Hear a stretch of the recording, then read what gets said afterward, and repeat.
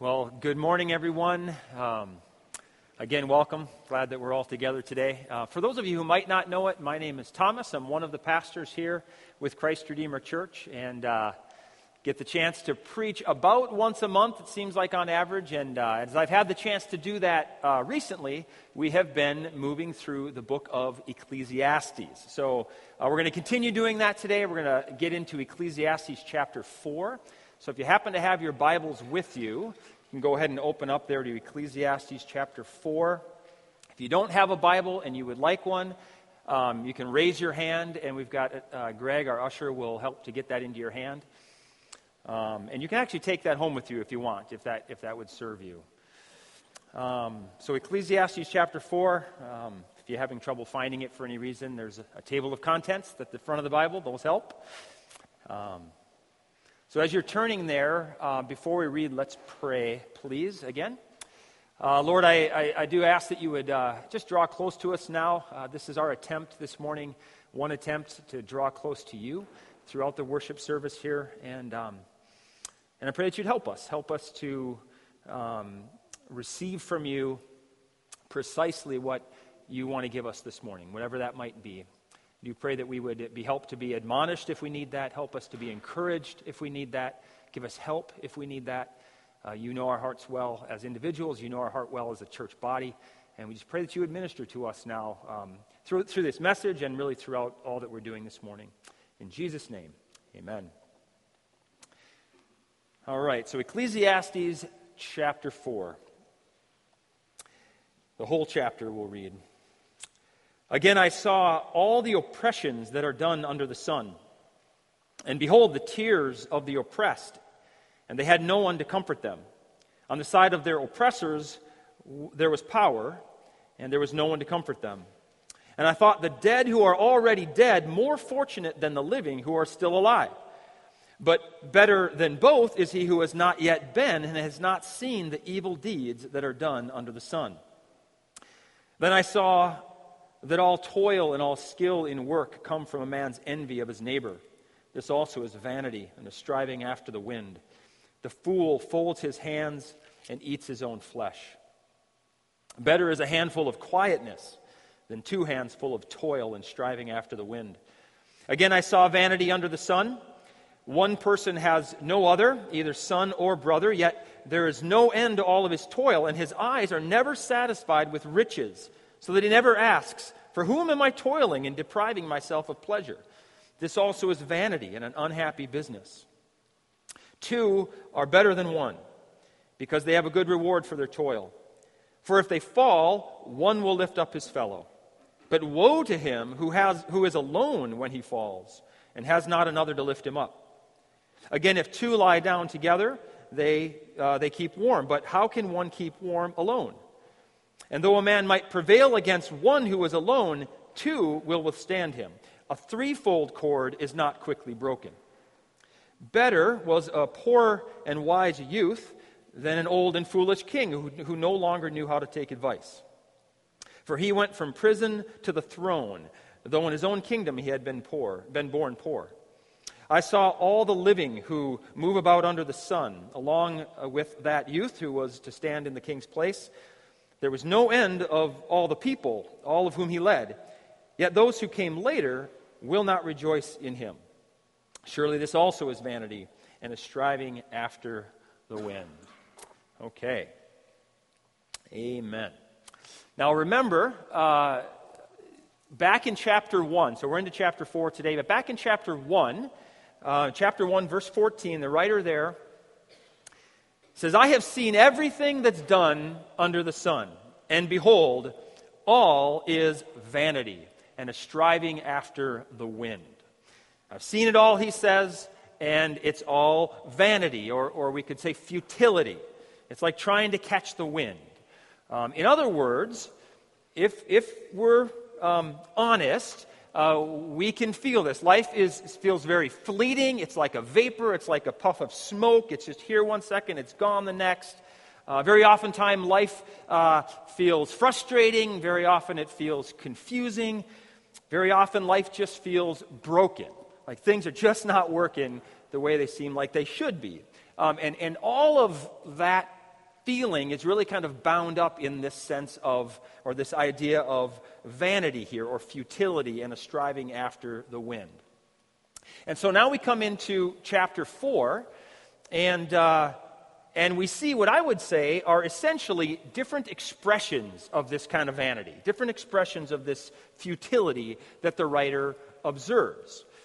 And namely, the writer sees oppression, he sees envy, and selfishness, isolation, stinginess, foolishness, all of these things, different expressions, I think, of futility or the brokenness of life. And then notice, there's sort of a back and forth going on here throughout the chapter. There's kind of a back and forth. You have, on the one hand, there's this bad thing that is observed, this futility that is observed. And then on the other hand, you have something that the writer says is better.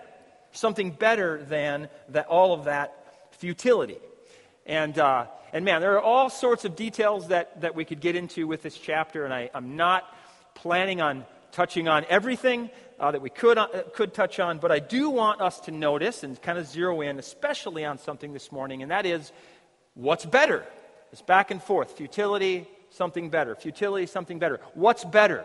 Okay, I kind of want to think about that this morning. I really think that's that idea of what's better. That's kind of one theme that seems to tie this chapter together. Again, what the writer says is better in light of all of this futility.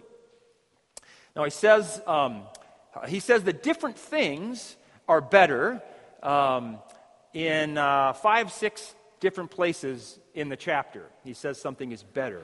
And in every one of those things that he mentions, that something better is different. Okay?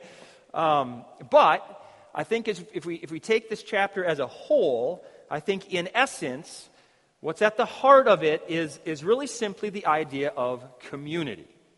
It's true community. In other words, it's a life lived together, helping one another, comforting one another, defending one another. And then also, on the other hand, you have this sense that where there's a breakdown in this kind of community, well, then that opens the door to all of the futility that we see in the chapter here. And I really think that would be basically the take-home message for us this morning. Namely, think about this community. Get into community. Get into real community where we're helping one another, we're comforting one another, we're defending one another. Okay, so really for the sake of this message this morning, I just want to help us see that. And hopefully by doing so, that'll stir us up at least a little bit to actually pursue this kind of community with one another. And then I also want us just to consider that really ultimately this kind of community, it's really only possible in any lasting way anyway, any way that's actually lasting, it's possible because of Jesus. It's really through Jesus, actually, that God intends this for his people. So, moving on then to jump into some of these things.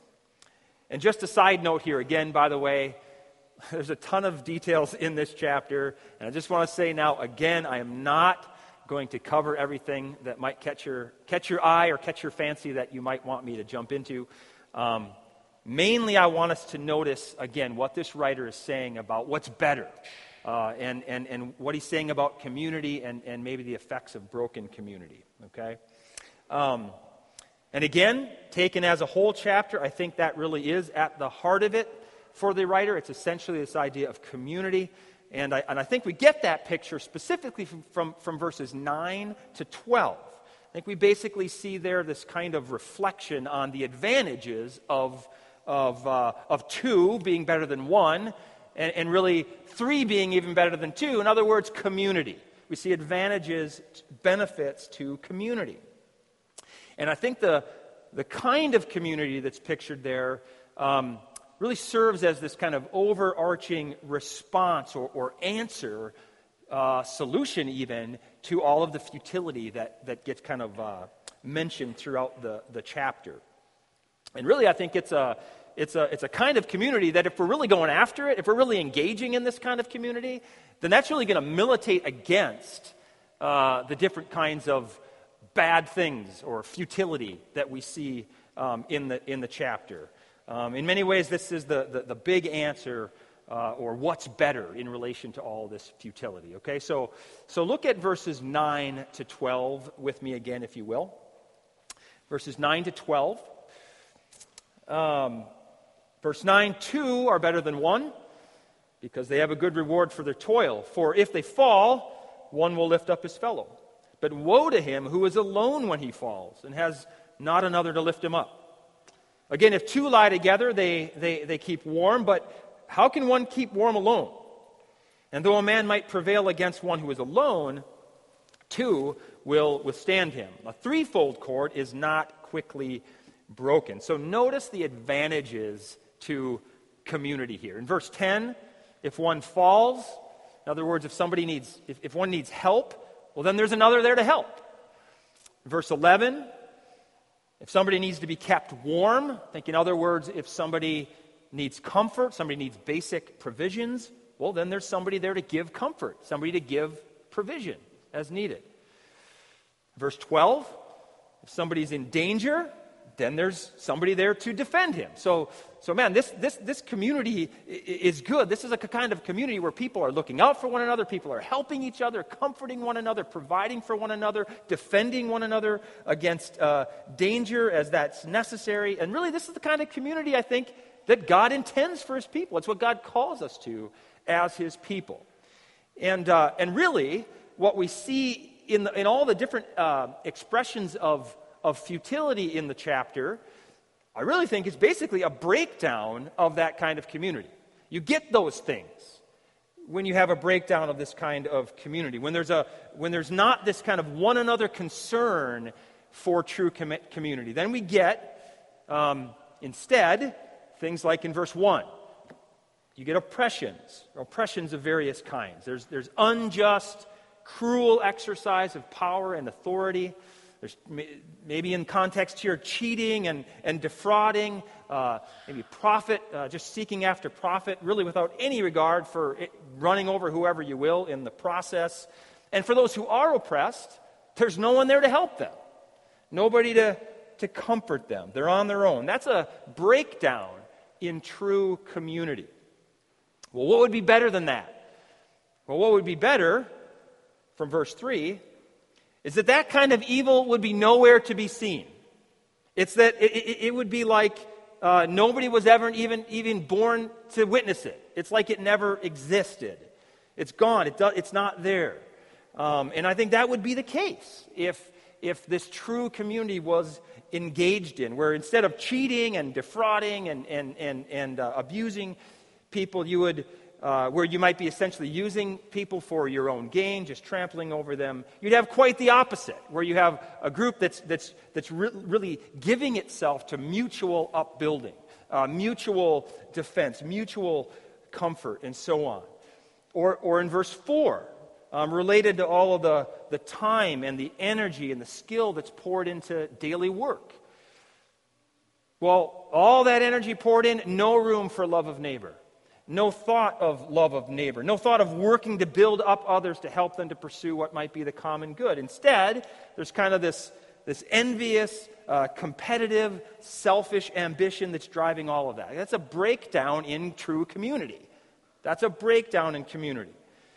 Or verse 5, work-related again, there's no concern to actually get on with daily work in a way that maybe would contribute to the needs of others. And ironically then, for that person actually, life gets more difficult for him who doesn't work. And he becomes actually kind of a drain on the community. That's a breakdown in true community. And what would be better in those cases? Well, verse 7. Verse 7 would be better, and that is a handful of quietness would be better. In other words, it would be better that people would be content with regard to kind of what we have versus what other people have. And we would actually be really grateful for what we have, and we would actually be quite happy for what others have. We wouldn't covet our neighbors' things, but we'd be grateful for what we have. And I think that would be the case if we're really engaged in this true kind of community, practicing this kind of community where we're really giving ourselves to helping one another, to comforting one another, to defending one another. I think if that kind of community is in play, well then we would realize that we don't actually need to be enslaved to kind of all of these, all of our labors and our resources as if we've got to have those in order to survive or in order to survive. Because no, we would recognize that we're a part of a community of fellow laborers. We're not alone through our work, through life, and so we can share our burdens, we can share resources to meet our needs. And there's just a certain quietness that comes with that, kind of a rest, a contentedness, a peace with that, knowing that as I look out for the interests of others are looking out for my interests, everybody's interests are covered. We're good. There's just a peace to that. There's a quietness to that. There's a contentedness to that. Or in verse 8, again, kind of work-related. There's no concern to cooperate with anyone in daily work in order to somehow maybe be more efficient or more productive in some way that might, again, contribute to the overall good of the community. No, instead there's kind of this isolated, I think selfish, maybe stingy, kind of a sort of an Ebenezer Scrooge-like heart going on here behind all of it. Well, that's a breakdown in true community. That's a breakdown in community. And what would be better? Well, verse 9, two is better than one. Verse 12, a threefold cord is not quickly broken. In other words, community. Community would be better. The kind of true community where we're not going it alone. We know that we're not isolated. We're not kind of drowning in our own lust, really, for riches or for power or for influence or selfish ambitions, whatever they might be. But instead we're joined together. We're joined with others. We're working together to help, to comfort one another, to defend one another, all for the common good. That would be better. Or verse 13. Verse 13, I think you see in principle there's just no consideration for the knowledge or the experience kind of out in the community from which we can draw to make decisions. Instead, you kind of have this sort of proud, self-centered, I'm kind of my own boss, I'm the master of my own destiny, I can make up my mind, I can decide on what's going on. This kind of thinking is going to hear only counsel that I want to hear. And that's a breakdown in community. What would be better, from verse 13 again, is that a person would be wise. In other words, in this context, take advice. Do listen to others. Do listen to counselors. And I think that's going to be the tendency of people as who are engaged in practicing this kind of community. This energy to help one another and comfort one another and defend one another. I think if we're kind of pursuing that kind of community, if we're thinking about others in that kind of community light, then naturally I'm going to want to build you up, you're going to want to build me up, and then I think naturally we're going to want to, hear from one another and hear and consider one another's experiences and skills and knowledge and wisdom as we make decision. Because really we all want the same thing. We all want to build one another up. We all want to help and comfort and defend one another. So I think there's just simply kind of an others focusedness to this kind of community that's almost by definition it's interested in hearing from one another. It's interested in knowing the advice that others might have in terms of our decisions. And that would be important because any decisions that we make as an individual, if we're engaged in this kind of community, is going to impact the community. And we would want that to impact the community in very good, positive ways that really do serve everybody's best interests.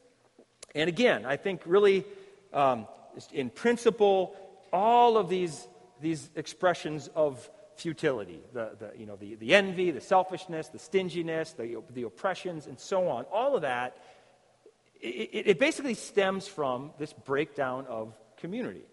When the eyes kind of come off community and get focused on self, well, then you become selfish. Self to selfish, you get stingy, and so on. So I'm not going to comfort you in your oppression.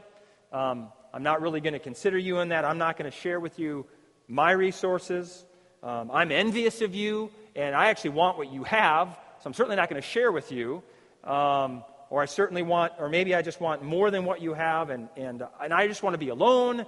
I'll take my own counsel, thank you very much. I don't need your advice. I've got all the wisdom that I need. That's a breakdown in community. That's exactly not what God would call us to as far as community. Nobody helping one another, nobody comforting one another, nobody defending anybody else. And again, where there's that breakdown in that kind of a community, I think essentially that's going to breed all kinds of these examples of futility that we see in this chapter in Ecclesiastes 4. But with the practice of this kind of community, to actually practice that kind of community, well, that's the better way. That's what's better, ultimately. That's really the overarching thing that I think the chapter has to say to answer that futility. All the different times the author says, well, here's a futility and this would be better. Here's a futility, this would be better. At its heart, taking the chapter as a whole, what's better is this kind of community. That's what's better. And as I mentioned earlier, I think, well, this is basically the take-home message for us, okay? Namely, pursue this kind of community. Get into this kind of community. Maintain this kind of community. Christ Redeemer Church, be this kind of community. Be this kind of community. And of course, as a church, we are followers of Jesus. And so as a church of Jesus, then for us, this picture of community that we get in Ecclesiastes 4 really is just the starting point for us.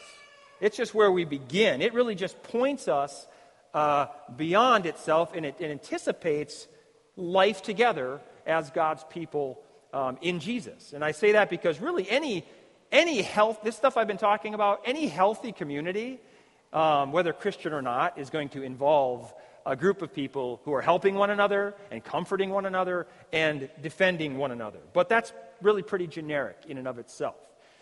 Help people do what? Comfort people, defend people, with regard to what? Right? But Jesus' community, the church, okay, that gets a little bit more specific. So Jesus' community, the church, that's a people who help and comfort and defend one another along the way as we are together pursuing the heart of God. God's heart for us and God's heart for the world as that is expressed in the gospel of Jesus. Right? So the call for us is that we would be a true community of Jesus followers. So absolutely committed to helping one another through life's challenges, through life's celebrations, in order to glorify God, in order to commend Christ, in order to love God, in order to love others as God would intend. And it's that we'd be absolutely committed to comforting one another and providing for one another's needs, insofar as that help and that comfort kind of helps us along toward Jesus' agenda in the world and for us. And it would be a community that would be absolutely committed to linking arms to defend one another against the various threats to our following Jesus. And 99% of the time, that's going to be a spiritual threat, either our own sin, sin in the world, or specific spiritual battle, but linking arms to defend one another against those threats, any threat to our effort to follow Jesus together. And so as I look at Ecclesiastes 4, I mean, in light of Jesus, in light of the New Testament, that's where my heart goes, okay? And it's not just this generic community that we kind of see in verses 9 to 12,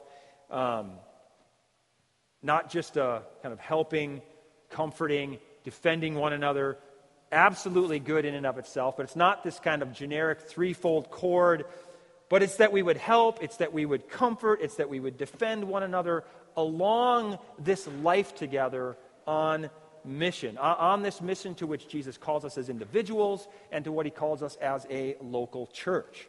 Namely, that we would work to glorify God. We do that by working to show how incredible God really is. It's just a major, simple way that we glorify God. It's to help people see how amazing and incredible God is. And it's that we do that by commending Jesus to one another and to those of us who are outside of us. It's that we would do that through good works. We would do that through good words, through declaring the gospel, and through demonstrating the gospel with our conduct. That's how we essentially glorify God, by commending Christ. And that's obviously challenging in many respects. I'm so thankful for the Vances in the ways that they've been, by God's grace, taking steps and giving us an example to follow there. Absolutely challenging. I know we've failed. A lot of us have failed in this in different ways at different times. I certainly have. But there's comfort for us. Even in the face of that failure, almost an impossible task to really give ourselves to helping one another, give ourselves to comfort and defending one another.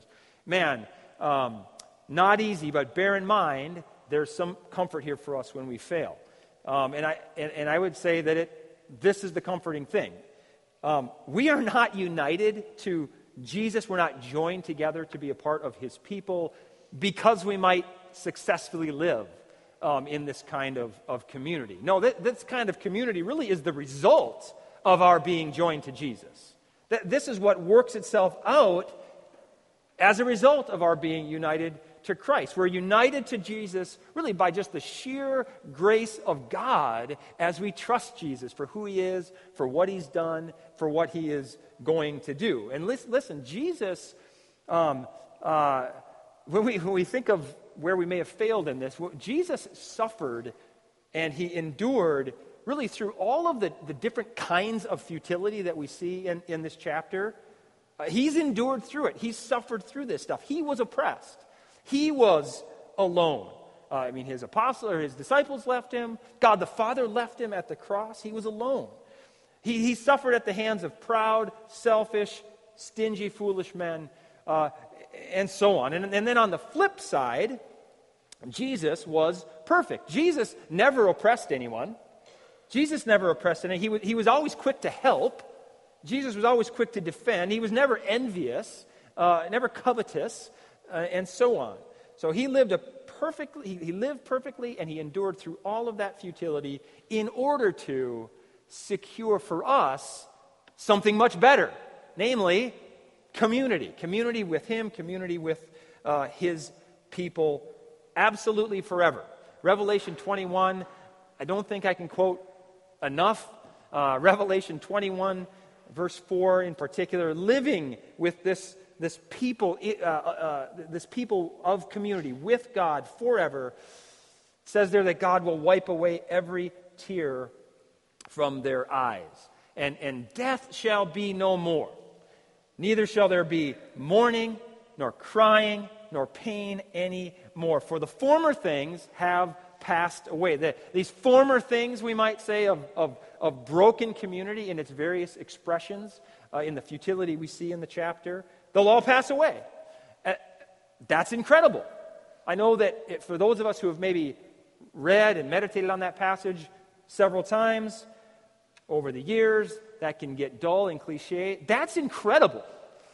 Imagine community where there is no such thing as crying. There's no such thing as pain. There's no such thing as death. It's absolutely amazing. It's incredible. And Jesus lived, and he was killed, and he was raised from the dead in order to secure that for us. It's ours if we will trust him for it. And as we do that, Jesus really calls us out, I think, to reflect that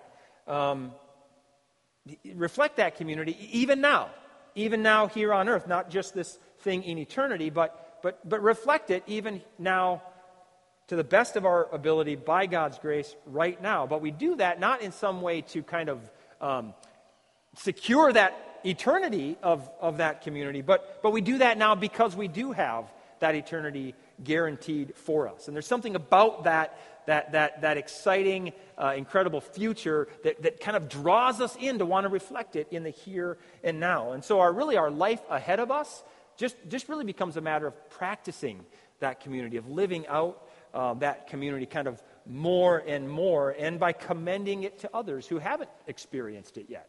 Inviting other people to experience this incredible Jesus community.